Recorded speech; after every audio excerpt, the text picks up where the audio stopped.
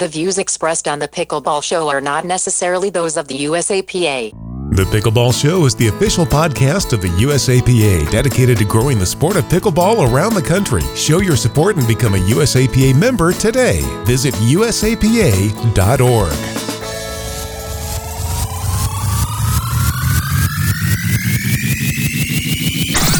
From Bainbridge Island to the Villages, pickleball is one of the fastest growing sports in America. Buckeye to Abbotsford, time out, baby, yeah! Woo! St. George to Rochester and all points in between. If you've heard of pickleball or you already play it, then you know. This is the Pickleball Show. This is Gail Leach, author of The Art of Pickleball, and here's the host of The Pickleball Show, Chris Allen.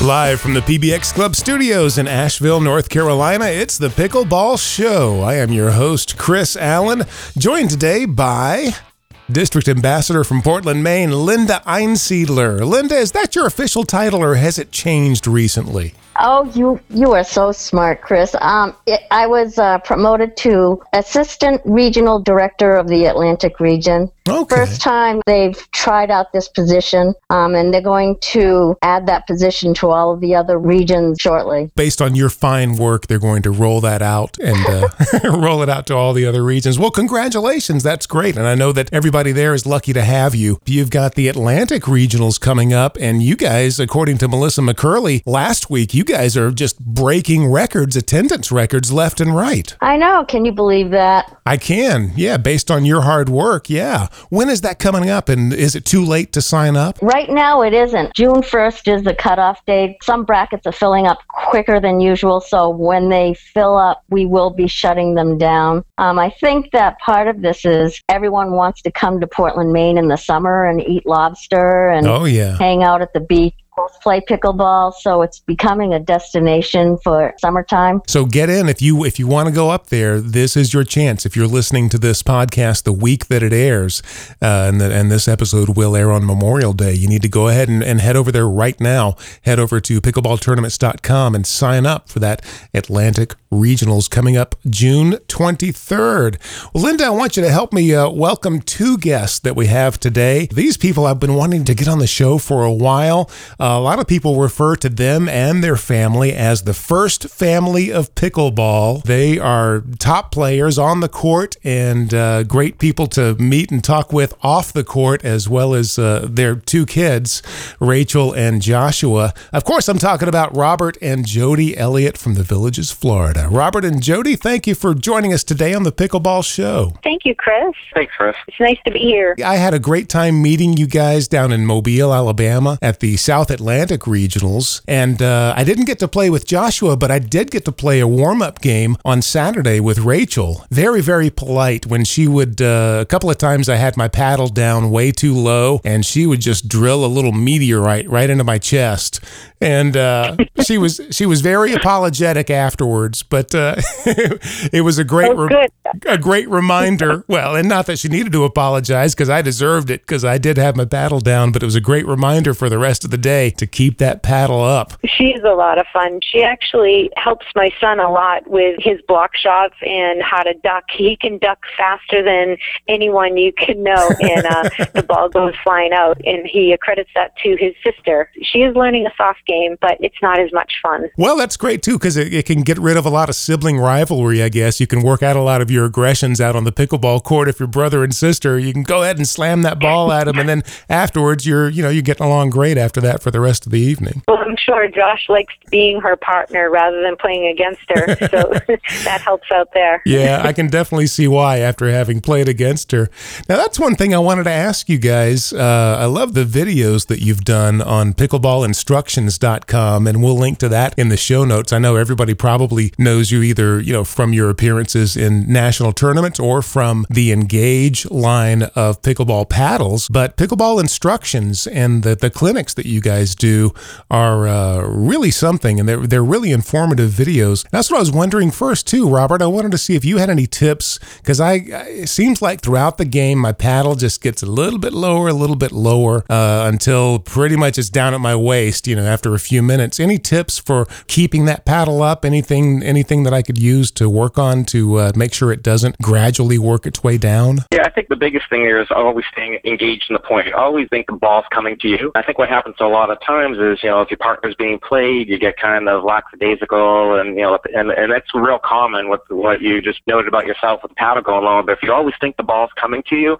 you'll always be ready. That is exactly when it tends to happen. You start with each shot that isn't coming to you, it's just an inch lower until pretty much it's down. And then the one that does come to you, boom, it's in your chest. Right, and if you can keep your knees bent and stay on the balls of your feet, even if you don't hit the ball the whole entire point, at least you're ready, and it makes you feel like you're more involved in the point than if you're standing upright. Boy, it's a lot easier said than done, especially after playing for a couple of hours or so. You're like, I'm not going to compress, I'm just going to stand here. Yeah, and some of the tournaments like Nationals where you're playing 4 or 5 days long, it makes it really difficult. I'm figuring the older I get, like if I bend my knees, then I can't seem to get up again like I used to. So that's kind of a good thing. So that the older I get, the better I will be at bending my knees and staying there.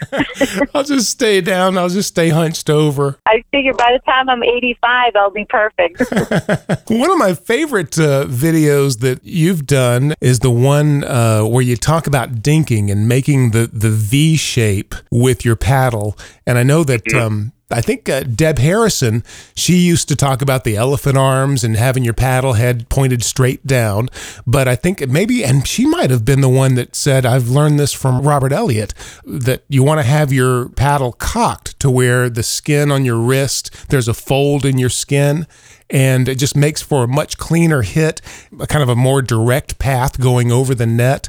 And she's actually changing the way she's recommending people dink and then changing the way she does it herself. Yeah, it's something that came from my tennis background. The biggest thing is all what you said there, but by keeping that paddle face above your wrist, that creates all of what you said there, and the ability and changes the trajectory of the balls to ensure it goes over the net. So that's the biggest thing there. It's just that paddle face not having a drop under your wrist. It's either equal or it's above it, and it's we see about a 20-30% improvement in people once they start doing that with their dinking. If your paddle face is above your wrist, no matter how strong you are, the paddle's going to flex back a little bit, and you can see it if you hold your paddle up, that once it flexes, it's still pointing up, which means the trajectory of the ball is going to go up over the net. As soon as you drop that paddle head underneath your wrist, and if it flexes back a little bit, you can see the trajectory is pointing at the bottom of the net. So it's real hard to adjust, or you have to do something weird to get the ball over the net, where it's just real natural whenever you keep it above your wrist. Sometimes I have to remind myself there really are no mistakes in any shot. The ball is doing exactly what you told it to do. You gave it the instruction, to go into the net. It wasn't the ball's fault. It wasn't the paddle's fault. They're all just doing what they're told. One of the things we have is less is more. Keep your stroke simple. Try not to add all this extra movement in there, because it's all muscle memorization. So the less your body has to do, the more it's going to remember it. We always teach people that you want to have your paddle face towards your target. So if you notice where your paddle face is, sometimes people have a follow-through that is pointing actually out of bounds, and that's where, like you said, the ball goes exactly where you tell it to. Mm-hmm. So that's why we like to have your paddle face towards your target, and always have a target. Don't just aimlessly hit somewhere over there. Really have a target in mind. I mean, it's like that with every sport, whether, you're golfing or even a baseball player batting. He knows exactly where he's, hitting the ball, left field, right field. Mm-hmm. He knows. And that's part of why we came up with all our shots. You're going to see that if you do watch those clinics, where we have you freeze at the end for a second, because if you freeze, that freezes your whole body. It makes that paddle face the target, and whether you hit it early, late, or on time, it goes where you want it to. Yeah, there's a great video you guys did called Move, Block, Freeze. Yeah, Robert and I came up with that when we were drilling. Before the paddle company, we would drill every day. Mm-hmm. Now we hope to get out there once a week. When we came up with Move, Block, Freeze, actually, one of the videos, we were kind of wrapping it up at the end, and I'll have Robert can explain what Move, Block, Freeze is, but it's to defend against the hard hitters. Go ahead. You tell them about the blooper one. That's funny. So I wanted to put this on YouTube because it really is funny. So you're defending against the hard hitter, right? So we're closing the segment out, and it's my job off camera to feed him the balls so that he can say, move, hit the ball, block, hit the ball, and freeze.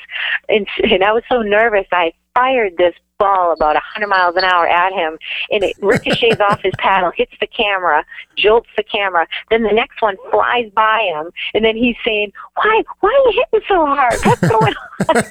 It was just so funny.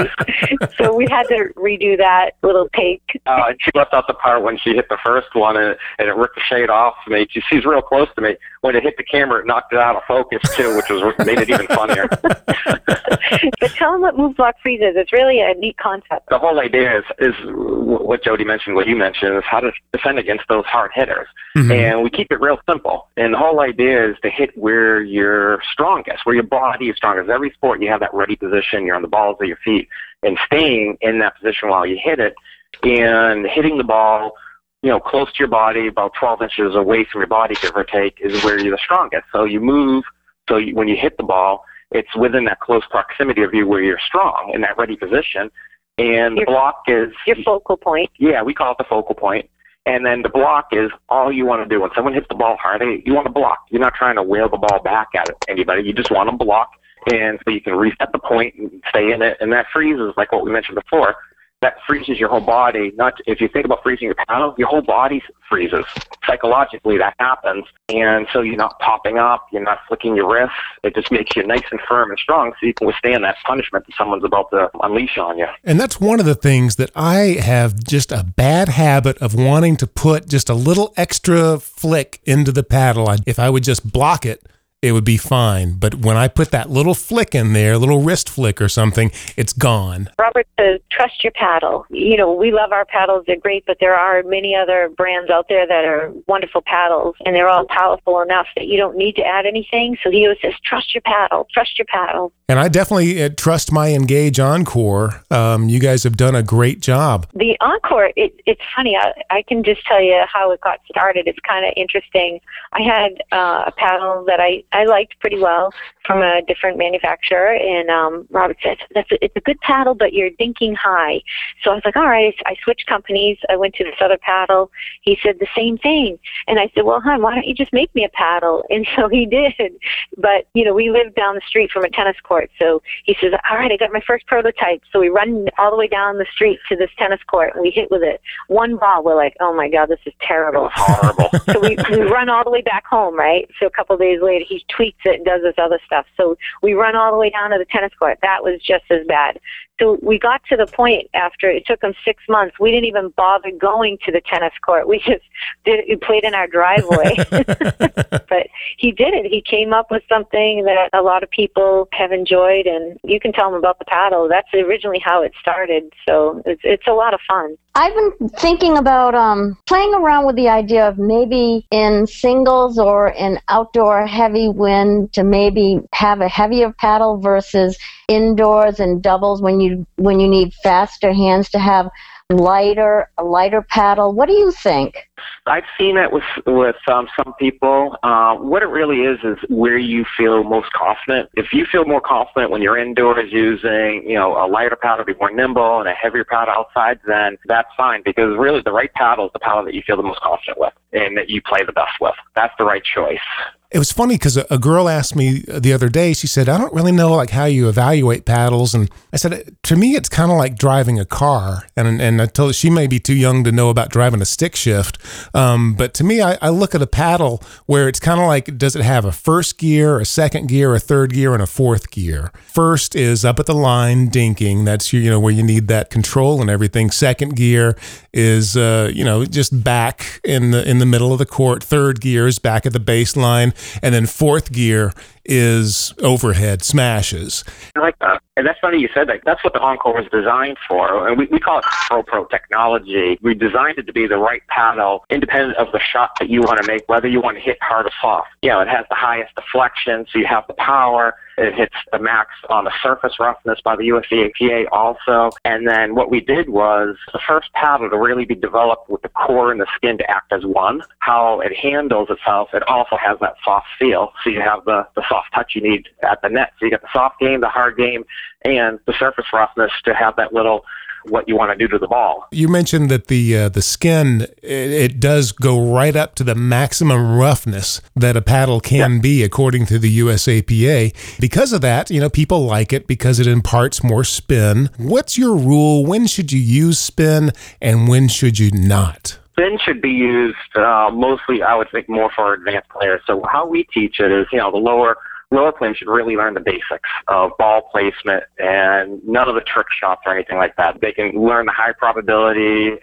and the way to play. And as you develop your game, you can definitely get into the spins. There's a difference when you play social play and if you're playing in a tournament. If you're playing in a tournament, he wouldn't do a shot that you can't make 9 out of 10 times. He plays a very high percentage game. Mm-hmm. So if your spin shot's not on, or you can't get it 9 out of 10 times, he wouldn't use it.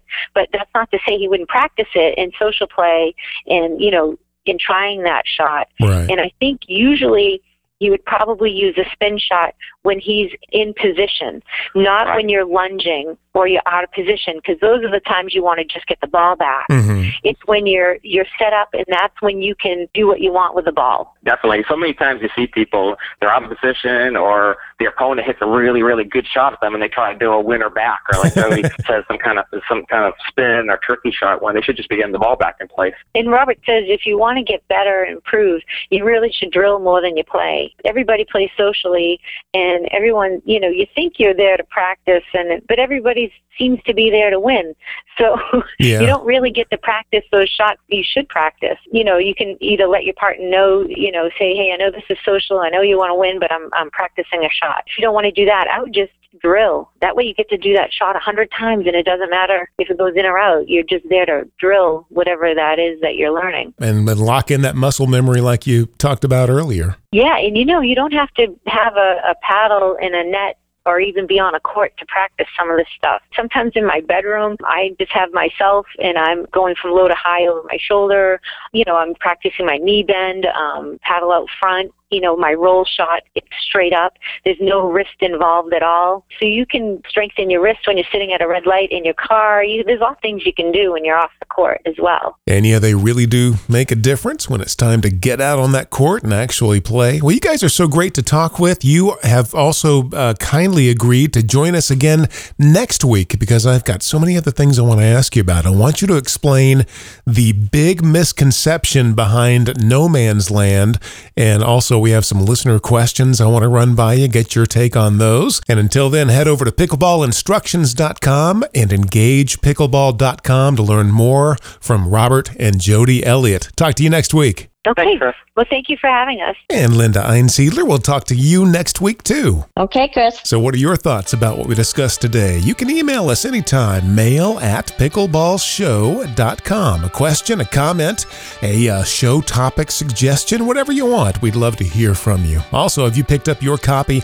of the top 10 tips from Pickleball's 3 greatest coaches, Coach Mo, Prem Carnot, Deb Harrison, all together in one quick study guide that will definitely take your game to the next level? You get that, and you get a whole lot more by being a member of PBX Club. PBX stands for Pickleball Excellence, and you can join for free. Just go to freepbxclub.com. That's freepbxclub.com. Don't need a credit card. All you need is an email address, and we'll send that quick study guide right out to you, along with some money-saving deals and a whole lot more. I'm Chris Allen. This is the Pickleball Show, and until next week, keep 'em low.